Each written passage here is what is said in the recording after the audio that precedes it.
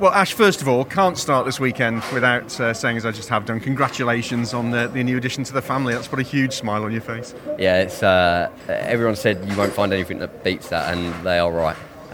The amount of championships we've won and stuff over all of my career, holding them in your arms for the first time was a special moment, so no, it's good, so thank you. Fantastic, congratulations to both of you.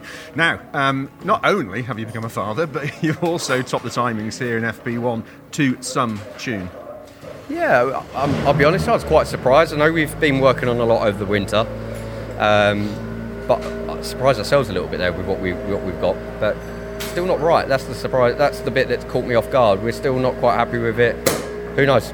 Maybe we just found a perfect window that we've rolled out in and we need to be there, but I don't know, I'm not going to speak too much. It's a nice place to be right now, but I don't think it's quite realistic. I think we'll find other people to make the jump as well. FP1 is always referred to as housekeeping, isn't it? Just where everything gets into place. But it's always nice to start the season with the bragging rights.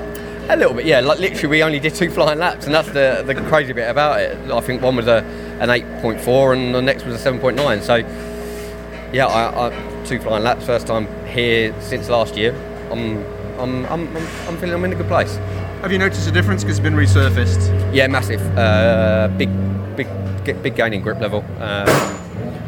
But we all find that. So ultimately, that's almost irrelevant.